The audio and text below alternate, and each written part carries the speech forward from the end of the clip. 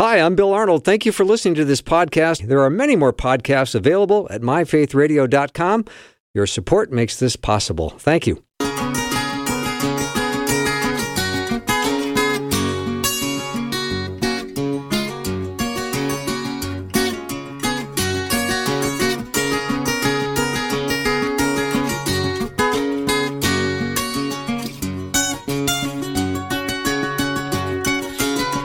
And a warm welcome to the afternoon show. I'm Bill Arnold. I am so glad you joined me today, and I hope you had a chance to listen to Susie Larson live. I hope you've been having a great day. Maybe you caught Carmen in the morning.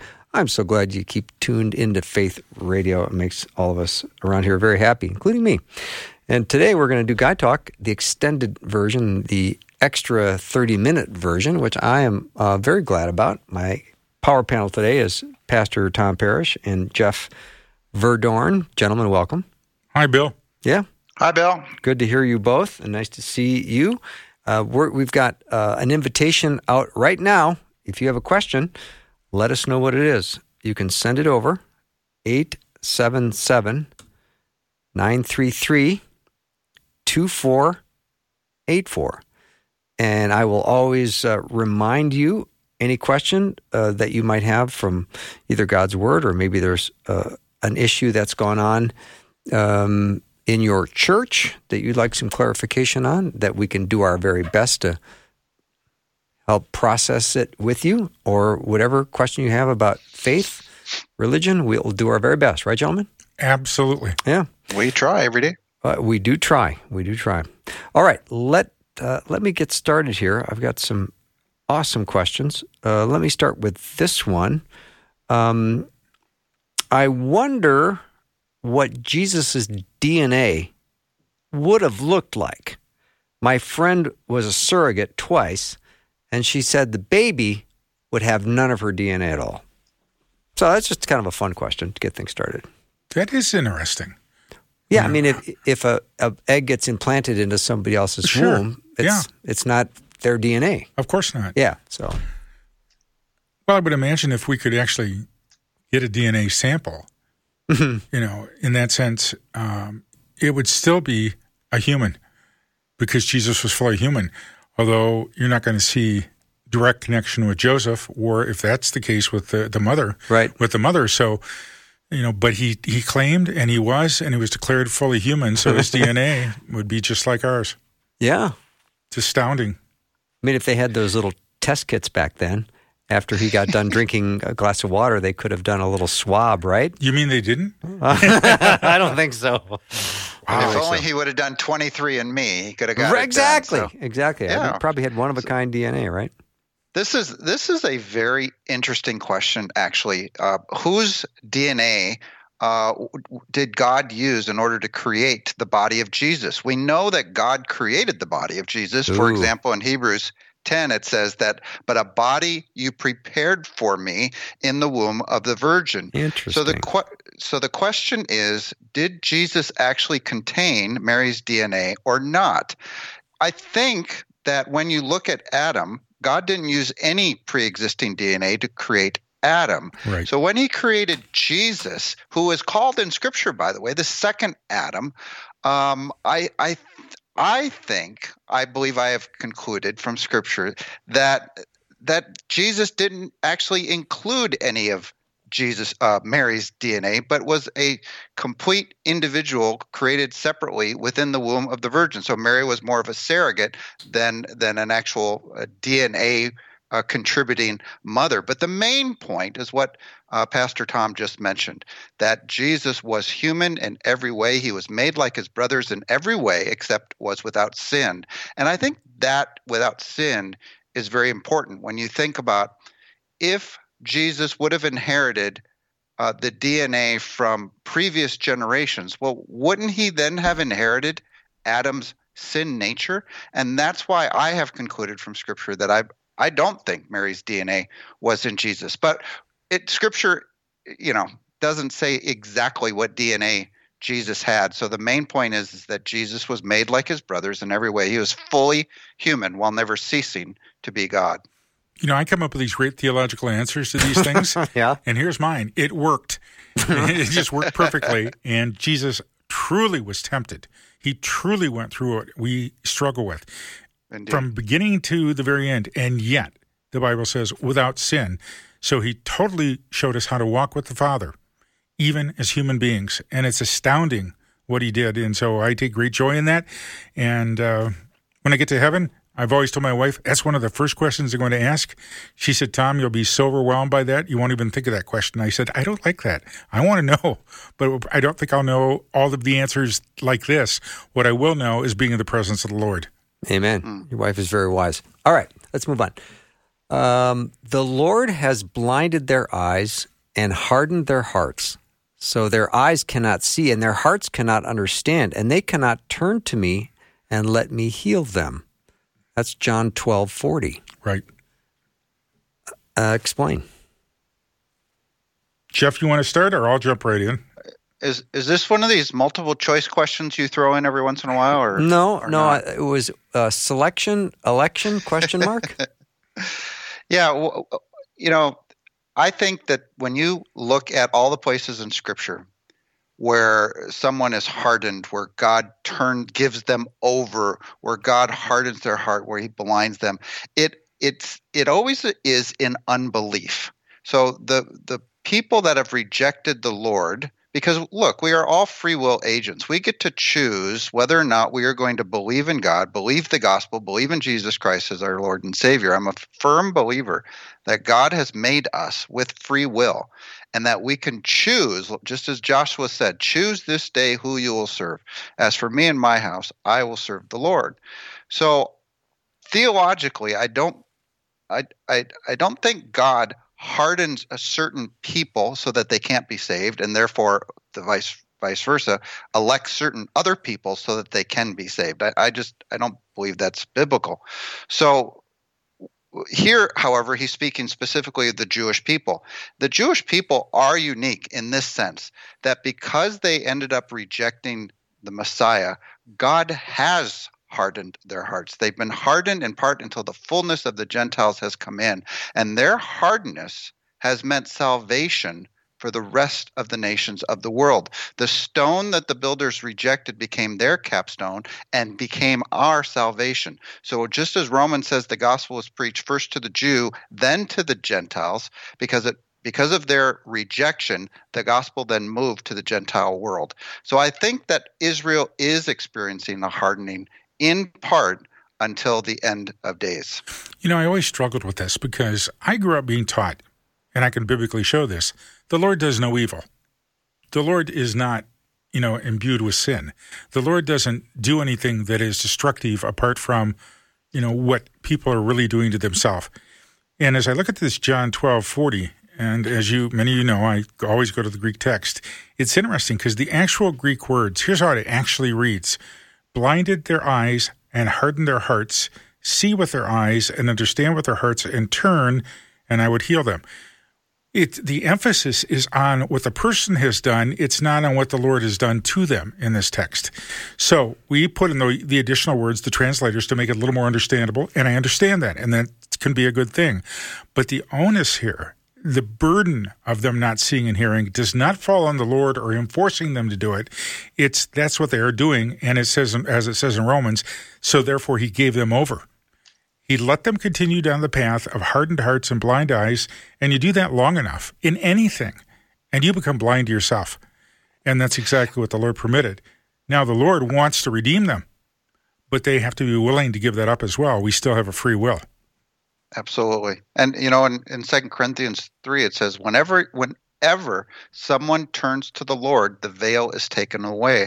So Israel does have a veil in part right now. But again, it says that if they were to turn to the Lord, the veil would be taken away. So I don't think it's God making them somehow giving them an inability to believe the gospel. Exactly, because the Lord's will is that all be saved and come to the knowledge of the truth. And that word all means all. There's nobody left out. Nice job, gentlemen. All right. 877-933-2484. Again, 877-933-2484. You're listening to Guy Talk, or Guys Who Talk, and we will answer your Bible questions. So a little pushback on Mary. I disagree. Mary was not a surrogate. Jesus lacked the sin factor, but that's it. I understand what the person's saying, and there are traditions that want to see that it was half of her. It was her egg, and the father. Is that what you think it happened? No, I don't. You think Mary ovulated, and then the Holy Spirit connected some? No. Creating a zygote? I've always believed. Listen to me. What am I, a scientist here? Yeah, it's impressive. Rosie's looking at me like, now he's gone off the deep end. Wow. Didn't know this was a scientific program. Get me a white doctor coat, would you please? Come on. Mary. When I was answering, if I can, Tom, go ahead, just Jeff. jump in real quick, because when I was describing this, I said this is an interesting question. Yeah. It's an interesting question to ponder because we don't know for certain, but some will argue that because if it was Mary's egg, that sin is passed through the seed of the man. And that's generally the argument, that because therefore there was no man's seed, God could still use the egg of Mary. And I'm not a biologist either here, but it Scripture doesn't say that either. It doesn't say that sin is passed on through the seed of man. In fact, it says, what I believe, it says the opposite, that all have sinned and fall short of the glory of God. So I think if God would have used any part of any person, that he would have inherited the sin that was caused by Adam. So that's where I make the conclusion. But as I said at the start of my answer, this is an interesting question to ponder, and that's about it. Yeah, excellent. The good news is this. I'm not dependent on Mary. I'm not dependent on Joseph. I'm dependent on what came out of her womb, and his name is Amen. Jesus. Yeah. And that's the bottom line for the whole thing. Thank you, Tom Parrish, for that once again. Solid wisdom. Jeff Verdoorn are my guests. We're going to take a break. Very shortly, we'll be back. Looking forward to answering your question. 877-933-2484.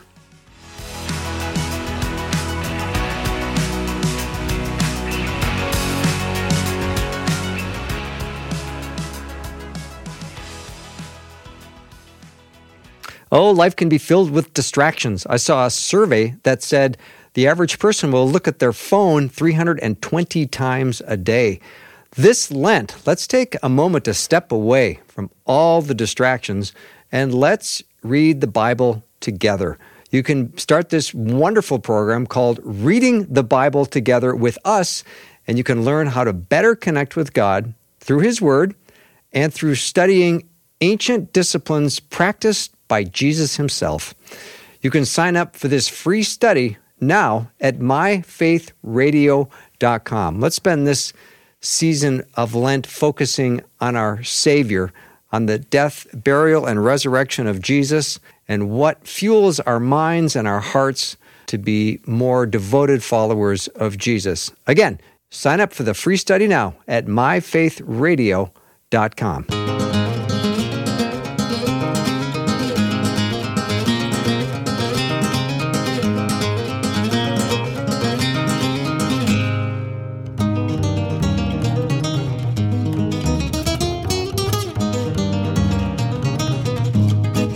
All right, we're back with God Talk, or Guys Who Talk, and so far the questions have been fantastico. I like it. It's fantastico. It is very good. Very good. Why are we talking with bad accents all of a sudden? I don't know. The music. Yeah, it was the music, yeah. It was subliminal. Whoa. Yeah. All right, gentlemen, good questions coming in. Here's one. What do you men think when preachers say you need to repent of your sins and believe in Christ for salvation? Wouldn't that be a work of righteousness? Can one really name all their sins and say, I repent of them? Isn't repenting just a change of mind? Tom Parrish, look at you. Well, it certainly is. Actually, repentance is more of a change of brains. You know, you're exchanging your brain for Jesus' brain is what it comes down to. But what it really is talking about here is that we're not naming all of our sins when we repent. And to lay them out is not a work that makes the Lord love us or forgive us. It's that we're finally admitting, and I like the term surrender. Repentance is our way of surrendering to Jesus and saying, I'm not God. I'm not the Savior. There's nothing I can do to make this right. And Lord, I throw myself at your feet and your shed blood, and you're absolutely it. So no, it's not a work, but it is a command. And that command is to literally lay yourself at the feet of Jesus. So when you do that, then, of course, the Lord, power comes in, and you have his salvation, his love, his purpose for the rest of your life. And so that's what we're called to do. Amen. And if I heard a preacher preaching that you need to repent and believe, I'd say amen and amen. The time has come, for the kingdom of God has come near. Repent and believe the good news for your salvation. Mark 1:15. 1 John 1:9 says, if we confess our sin, he is faithful and just to forgive us of all unrighteousness. So the idea is that we don't have to list out every single sin that we have. It's that we recognize that we are sinful before a holy God, and that when we confess that to God, that says, Lord, you're righteous and I'm not. I'm sinful and you're perfect, but I believe in you. And that's when he says, I'm going to take my righteousness and make you righteous. I'm going to clothe you in the righteousness of Christ. That's what theologians call imputed righteousness. Right. So when he says he forgives you, he cleanses you, he purifies you from all unrighteousness, when you recognize that you are a sinner. It's not that you have to list off every sin. This is where I think Satan loves to do this. He likes to take people that have given their life to Jesus and then say, have you really given enough? I mean, there's got to be sins in there you really haven't dealt with. Do you remember in second grade when you said this or that? I mean, it goes on like that, and I think that most Christians are uncomfortable, and I think this is why we get caught up in. I had one gentleman tell me, he said he really hoped that he dies right after taking Holy Communion. And I said to him, why? He said, because then I'll know my sins are forgiven and I can go to heaven. What a misunderstanding of the Word of God. That's not what it's about here. What I try to tell the congregation I serve is this. When you initially repent and receive Jesus into your life, you're surrendering. From that moment on, there are only two reasons you deal with sin in your life. One is to show thankfulness to Jesus for all he's done so that you listen to what he says and do it. And second, my goal now is to become like Jesus to one another. And that means when I'm wrong, I've got to admit I'm wrong. When I've sinned, I want to repent of that because I want people to see Jesus in me, not the stupid Tom that can do these things. And if I don't repent openly or be willing to do that, it's powerful. I mean, we lose the power of the Lord. And I remember I had a confirmation class, and one of the students said, the reason I believe my dad is such a godly man, and I want to be just like my dad because he wants to be just like Jesus. And I thought, wow, that's the best thing I could have ever heard. Because he said, my dad will actually come to me and repent when he's done something wrong toward me. Amazing. But every Christian should be doing this. I could sit in a church with a pastor who preaches that message. That's the real message. That's what we got to get out to people. Mm-hmm. Amen. All right. As we continue Guy Talk, or Guys Who Talk, I will remind our power panel that we always speak loving and kind and full of grace, which you gentlemen do beautifully. So I want to commend you on that. Thank you. Now, I'm going to ask a follow-up question made by a listener that says, I am Catholic, and we call the Immaculate Conception, we call Mary the Immaculate Conception because we believe at the moment Mary was conceived, she was conceived without sin. Yes. God gives us everything we need to fulfill our purpose. Yeah. Yeah. And the only reason there is a division between Roman Catholicism and even Eastern Orthodoxy and Protestants is what happened under Martin Luther. Luther said, look, it's only the books of the Bible, not the Holy Tradition. And the Holy Tradition is where the Immaculate Conception comes from. I'm not saying that that's wrong. I'm just saying from our Protestant point of view, we only look to Scripture. It's not there. Our Roman Catholic friend, there may be something in historical tradition that supports that, and for whatever the Lord wants to do, he can do it that way if he wants to. I just want to stick with what's actually in the Word of God, not beyond that. And for me, we study history, we love the tradition, but we don't make it a doctrine. That's all. You know, I applaud the questioner because I've actually asked, maybe a couple dozen Catholic folks that I know, what is the doctrine of the Immaculate Conception? And literally about almost all of them except one or two said that it was the virgin birth of Jesus Christ.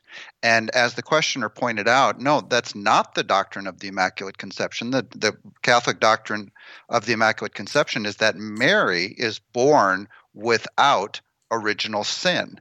And so therefore, when we were talking about her egg and that Jesus would inherit sin from her, they believe that Mary was also without sin like Jesus. And I would just point out, I don't find any scriptures to justify that teaching that Mary was without any kind of original sin or this doctrine of Immaculate Conception.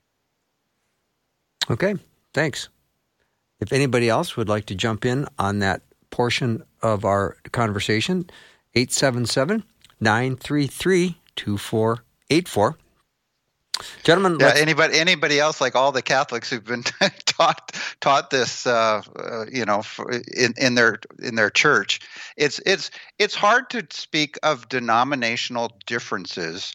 And so what we try to do on Guy Talk, by the way, if I can just say this, is we try to stick with Scripture and say, what does Scripture say? What can we glean from Scripture? And interpreting that. So like Pastor Tom said, we don't want to rely on the traditions of men, but on God's Word, not on how people interpret God's Word, but on the Word of God itself. So if there was any Bible passages that said that Mary was born without sin, I would believe it in a moment. But we have to search scriptures to see what's true, just like the Bereans, and they searched the scriptures every day to see if what God says was true. But there's 1 billion people in the world who trust in the Catholic traditions and have been growing up in the Catholic traditions of Christianity, who believe differently. So I get that, and we have to speak to that appropriately, obviously. And to all my Roman Catholic friends, same thing I say to my Protestant friends. Throw yourself at the feet of Jesus, trust him alone, and we'll have a good time in heaven. Amen. I like it. All right, this next verse comes from Zechariah chapter 14, verse 2, and this is a pretty harsh verse. I will gather all the nations to Jerusalem to fight against it. The city will be captured, the houses ransacked, and the women raped.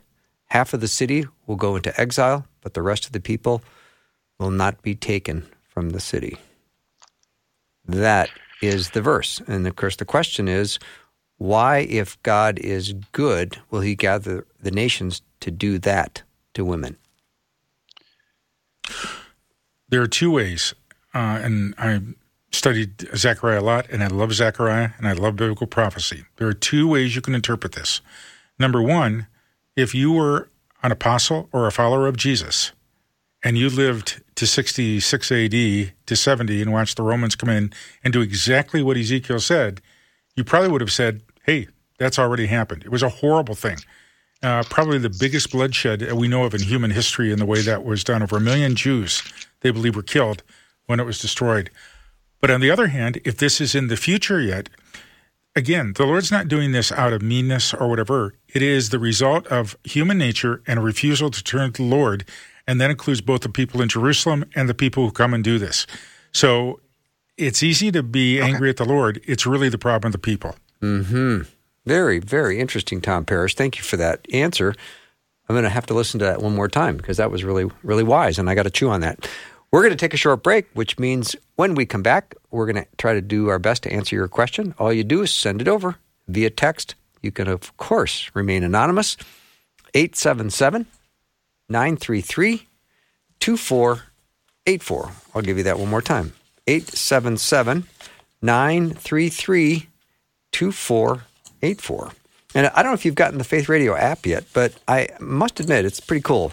You can listen to Faith Radio live or on demand, no matter where you go. And you can download that free Faith Radio app at your app store today. Check it out. If you don't like it, you can take it off your phone. But give it a try. We'll be right back.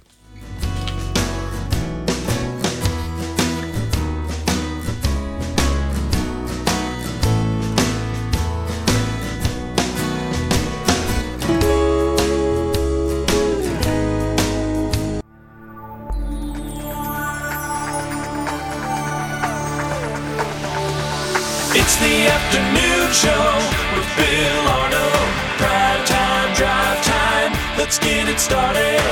Jump in your car. What's for dinner? It's the afternoon show with Bill Arnold. Welcome back to the show, and if you just joined me, welcome for the first time. We're enjoying Guy Talk today, and it's going to be an extended version, which means we're going an extra half hour, no extra charge from the panel. So yeah, we're going to take your questions, 877-933-2484. Again, 877-933-2484. My power panel are my friends Tom Parrish and Jeff Verdorn. Always glad to have my friends together. All right, gentlemen.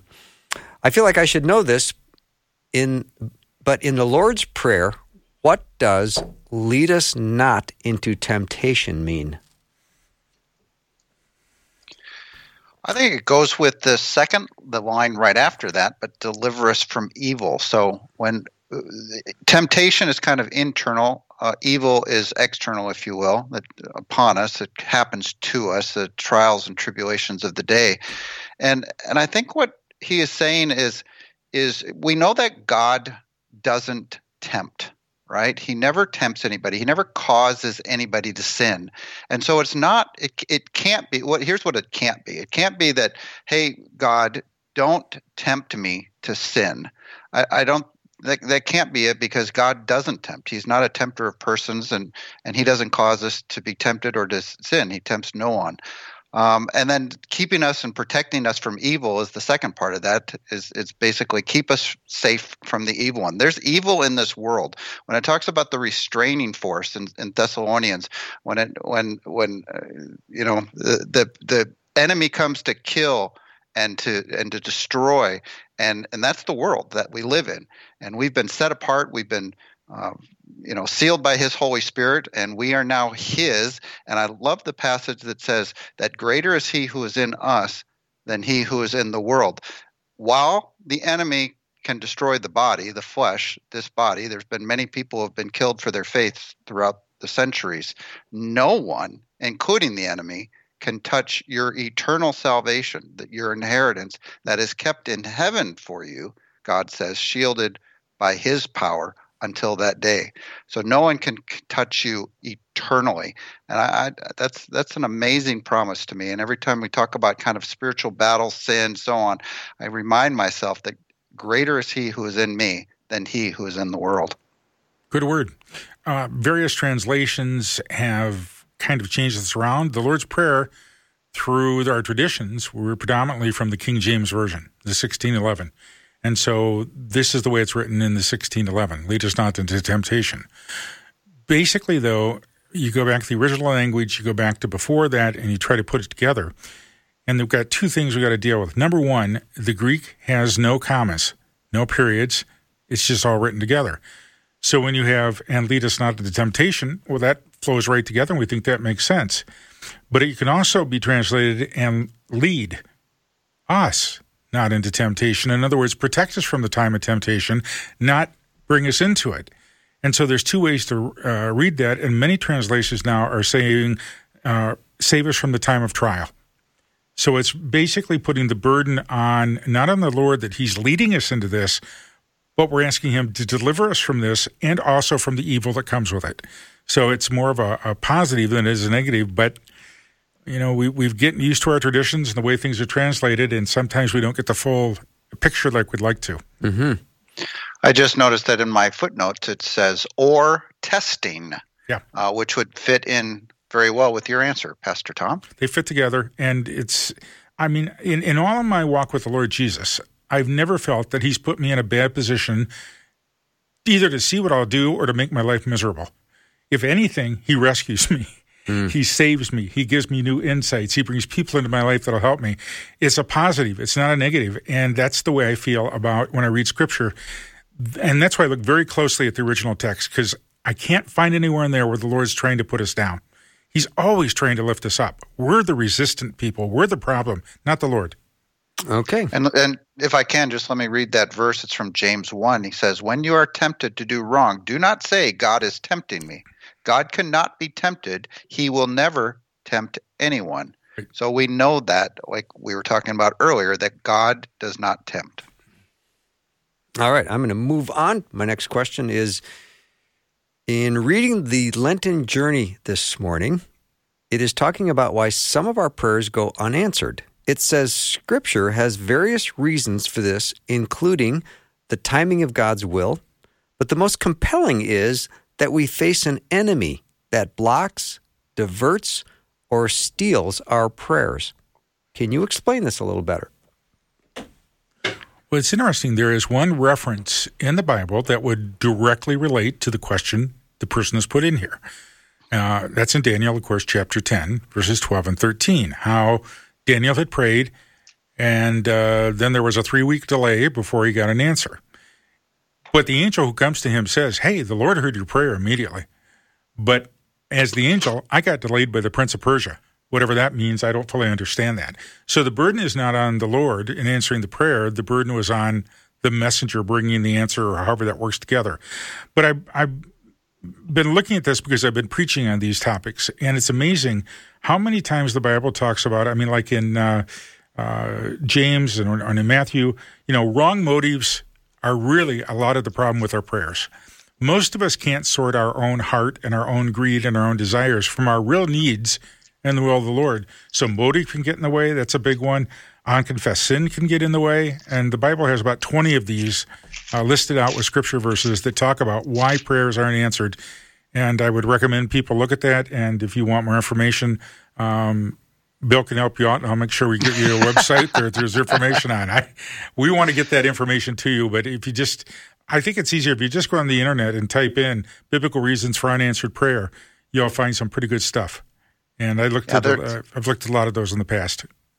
I actually I'm a collector of lists, as you know, and I make lots of lists. One of my lists is about unanswered prayer and why we don't have unanswered prayer. First, you got to remember, God is omniscient. As Tom, as you pointed out from the Daniel 12 story, God heard the prayers. He hears and knows all things. That's what omniscience is. He knows before we even ask. He is the one who searches the minds and hearts of man, examines the hearts of man. So he knows. Tom rattled off a few of these reasons. I think sin talked about, especially when it comes to Israel as a rebellious nation that was sinful, who followed after other gods. They had forsaken the Lord, and he then decided he wasn't going to answer their prayers like he did before. One of the big ones, I think, for Christians is that we are asking not according to God's will. That 1 John 5 says, This is the confidence that we have in approaching God, that if we ask anything according to his will. I think we ask for a lot of things outside of God's will, and then we're upset when we don't get it, right? You mentioned impure motives from James, and there's an interesting passage in Peter, 1 Peter 3, that says, husbands, in the same way, be considerate to your wives and treat them with respect as the weaker partner and as heirs with you, so that nothing will hinder your prayers. Wow. How we treat our wives can hinder our prayers. Also remember, sometimes God just says no. Right? I mean, I think of Paul with the thorn in the flesh. He prayed 3 times for God to take this away from him, and God's answer was no. My grace is sufficient for you. My power is made perfect in weakness. And then I think there's another answer other than yes, and that or no, and that is wait. And that sometimes we have to be patient upon the Lord and wait for his answer. And I don't think that going back to the question, I don't think Satan can block prayers. I don't see that in Scripture anywhere. The prayers, if you are a believer in Christ Jesus, you can access his throne of grace anytime in your time of need. And if he knows your hearts even before your prayers, I don't think Satan can block your prayers at all. One last word I would say, there's one prayer that God always says yes to, and that is the prayer for salvation. Amen. He always answers yes. Everyone who calls on the name of the Lord will be saved. I went to a seminar years ago on prayer, and the prayer people gave us a wheel, and it had 12 parts on it, and it had different things to pray for. And as I went through it, there was only one part about me, which I was surprised at, where I could tell the Lord what I wanted. The other ones were praise and thanksgiving and praying for other people and, that kind of stuff. And I had to really come to grips with that because I think the problem for most Christians is that most of our prayers are, Lord, I'm here to tell you what I need. I'm here to tell you what's wrong in my life. I'm here to tell you what's wrong in my family. The Lord already knows that. Very few of us spend time really giving praise and thanks to the Lord Jesus for who he is. And when we don't do that, it's very hard to hear his answers because I think I keep putting up barriers because I'm looking for a specific answer on a specific problem for my need rather than what is the Lord's will and what are you doing in this, Jesus, so I can see you in this. Mm-hmm.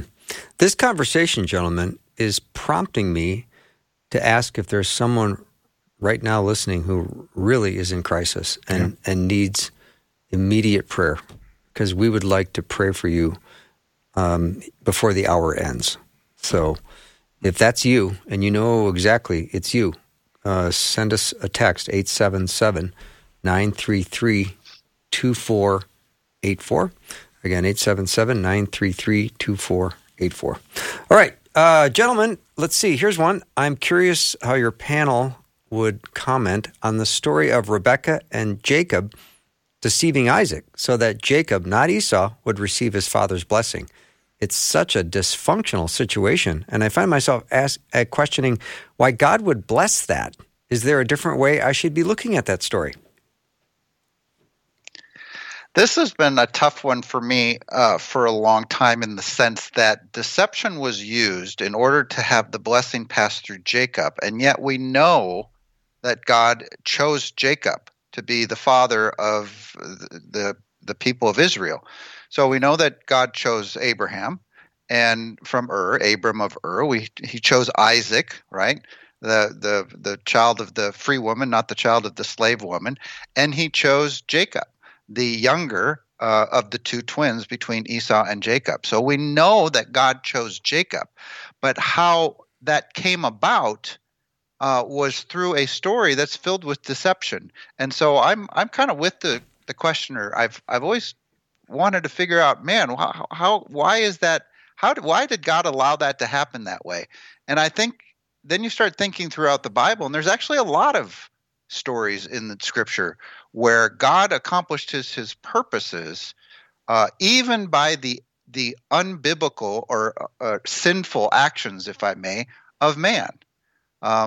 Just off the top of my head, Rahab and the spies, she lied about the situation that they were going through, but God used that to free the spies and got out of the city successfully.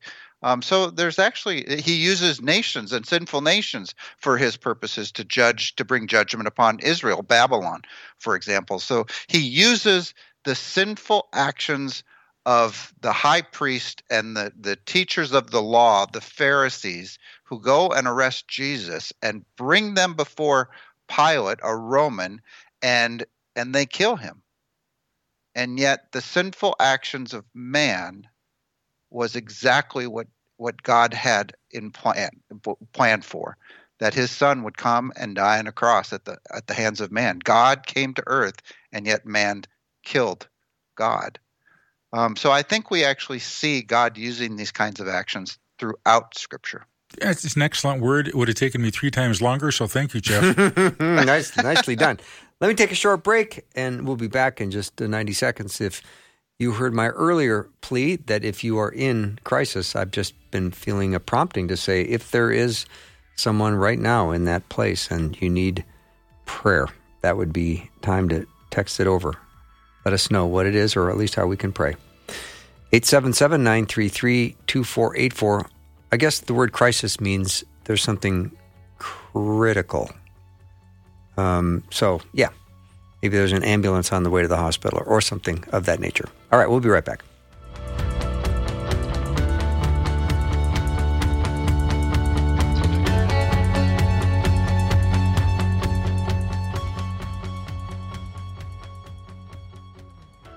Faith Radio and Afternoons with Bill podcasts are available because of listener support. If you are a supporter, thank you so much.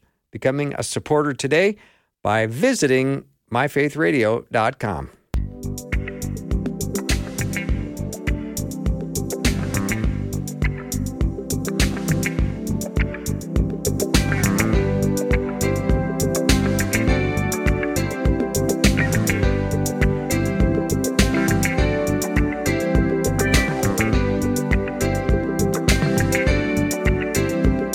Thanks for tuning in to Guy Talker, Guys Who Talk. Tom Parrish, Jeff Verdorn are my friends in my power panel answering your questions to the best of our ability. All right, this is an interesting question, gentlemen. How did Jesus transition from carpenter to rabbi? Did he get a certificate from the synagogue? I mean, how did he get the title of rabbi? Just because he was recognized as a teacher? I think, quite frankly, and I'm preaching on John 3, 1-8 this Sunday about being born again, and Nicodemus, says, hey, we recognize you as a teacher sent from God. And I think that's what it was. Jesus taught in a way that surpassed the rabbis of the day, and people responded to that. And the few ones like Joseph of Arimathea and Nicodemus and others recognized that, and the people recognized that, and the Pharisees and the Sadducees hated him because of that. The people were calling him rabbi when that was a title for them. But he taught in a phenomenal way.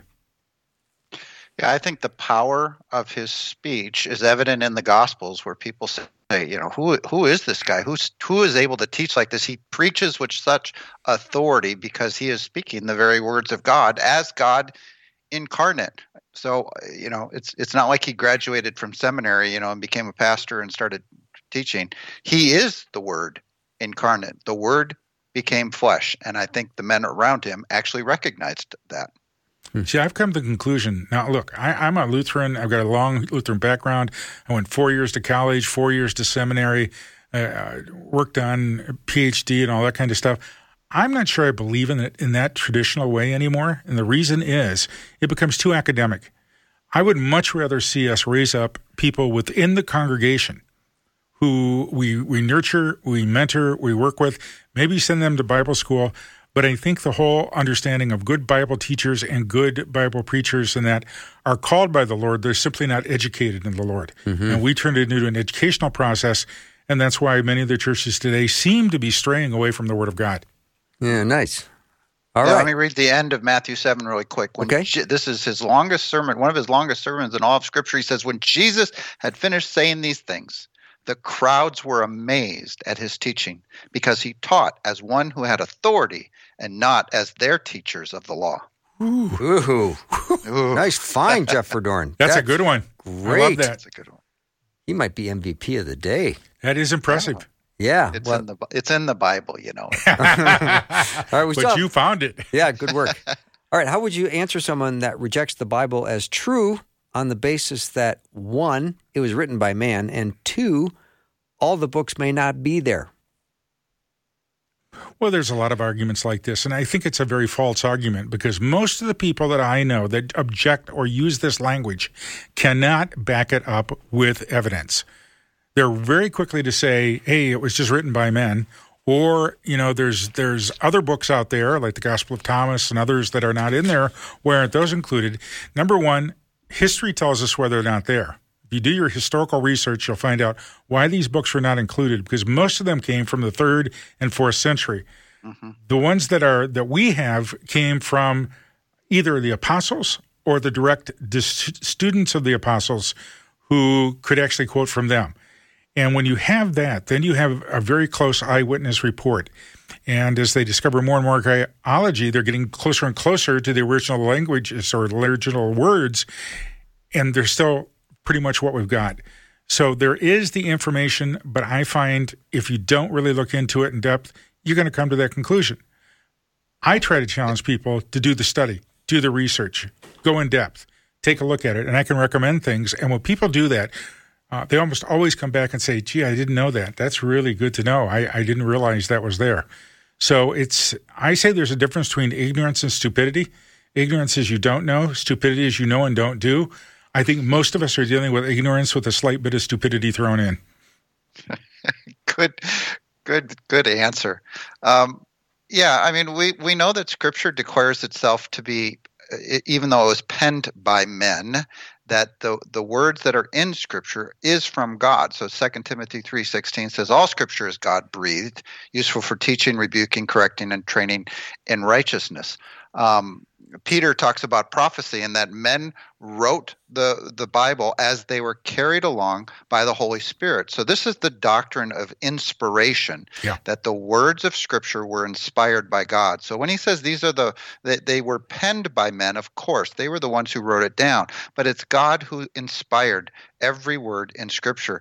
And having been someone who has studied the Bible for much of my adult life, I can tell you that it is consistent across from Genesis to Revelation, consistent in truth, is reconcilable across, and it's one piece of literature from beginning to end with one author, and that is God himself. The process of the canon that Tom mentioned is an interesting area of study, because when the false books started to arrive, like Tom said, centuries later, the books that were being used by the church and considered Scripture, the church basically decided we need to make a list and canonize the list of books that we are using as Scripture, as to eliminate the possibility of any more books being added to this, like the Gospel of Thomas, the Gospel of Mary, and so on, that some of these Gnostic Gospels that came along centuries later. So it's not as if man made up the list. It's more like man was using the list from God, and they just codified it, if you will. And by the way, the Old Testament was kept by the Jewish people, who are God's chosen people. They are the ones who are the keepers of the law, the keepers of the Old Testament book. So I don't think any entity other than Israel should be trying to add any books to the Old Testament either. So I think we can have a very high degree of confidence that the books of the Bible from Genesis to Revelation are God's word. I have one more example that I think might be helpful. The consistency of what the Bible teaches from Genesis to Revelation. And like Jeff, I've studied this for a long time. There is a consistency that is amazing. But I'm going to show my age. I remember in kindergarten and first grade, we played a little game called telephone. And so you'd sit in a little circle, and I'd whisper to the person, dolphins swim in warm water. And then the next person would tell the next person, they're supposed to repeat that, but they usually say, dolphins can't swim in warm water. And by the time it gets back to the end, we're not even talking about dolphins anymore. If we can't do that in a small circle like that in a few minutes, give yourself 1,500 years of which the Bible was written in, and the stories should not be consistent, but they are. That's impressive. Mm-hmm. All right, we've got go ahead, Jeff. Well, I was just going to say, one of the things that the Dead Sea Scrolls prove to us is that even though we don't have the original manuscripts of the Old Testament, for example, or the New for that matter, when we found copies of much of the Old Testament much later than what we had before, we found out that there had been virtually no change over the hundreds of years that these were older. In the same way, people want to say, well, these are just stories passed on from generation to generation. No, the New Testament was written down within the lifetime of the apostles who saw Jesus, as Tom was talking about earlier. His resurrection was written down in the Gospels in the lifetime of all the people that could have written counter arguments that no, this didn't happen. So it's just the idea that these were just stories upon stories passed down from generation to generation, so on orally, and have risk of change it's not accurate. All right. We're going to go to prayer. We've got a number of crisis type requests that have come in, and I wanted to close out our time in this hour. We're going to continue for another half hour. So if you didn't get your questions answered, you hopefully will have time in the next half hour. Tom Parrish, Pastor Tom, would you please pray? I'm happy to do it. These are listeners. These are real issues. Let's pray for them right now. Lord, we pray for the family with a 10-year-old daughter who's in psychiatric care. You know exactly what's going on, Lord, in her brain, in her body, in her life. Bring healing, Jesus. Put your shed blood over her and your name and restore her, Lord, totally. We think of a person who says they want to follow God, Tori. Lord, help Tori to do this. Open the door so that they hear the truth and follow Jesus. Mary's looking for a job. Lord, you know what job Mary's qualified for, what you've built her for. Provide that job and provide it this very week. Steve needs clarity for a specific issue. Lord, you know what that issue is. There's no surprises for you. Deal with that issue and give Steve an insight and the power that he can't even dream of right now, and heal that. And we do pray for a foster daughter whose life is very difficult. And Lord, it's always difficult when you come from another family. There's so many things. Heal this young woman, heal her, Lord, and heal the family, and unite them biologically with the DNA, whatever you want to do, so that they are really a family and not just a foster family. We ask this in your name, Jesus. Amen. Amen. Thank you, Pastor Tom Parrish. We're going to take a little break, and we're going to continue more guide talk. So we're still looking for your question. If you want to send it over, 877-933-2484. Again, 877-933-2484. My guest and friends and power panel is Pastor Tom Parrish and Jeff Verdoorn. We're always glad when they can gather and answer questions. So if you've got one, send it over. And after Guide Talk, I'm going to have Bible teacher Beverly Canaris join us, and she's going to teach us on how to be better students of the Bible. That's all next.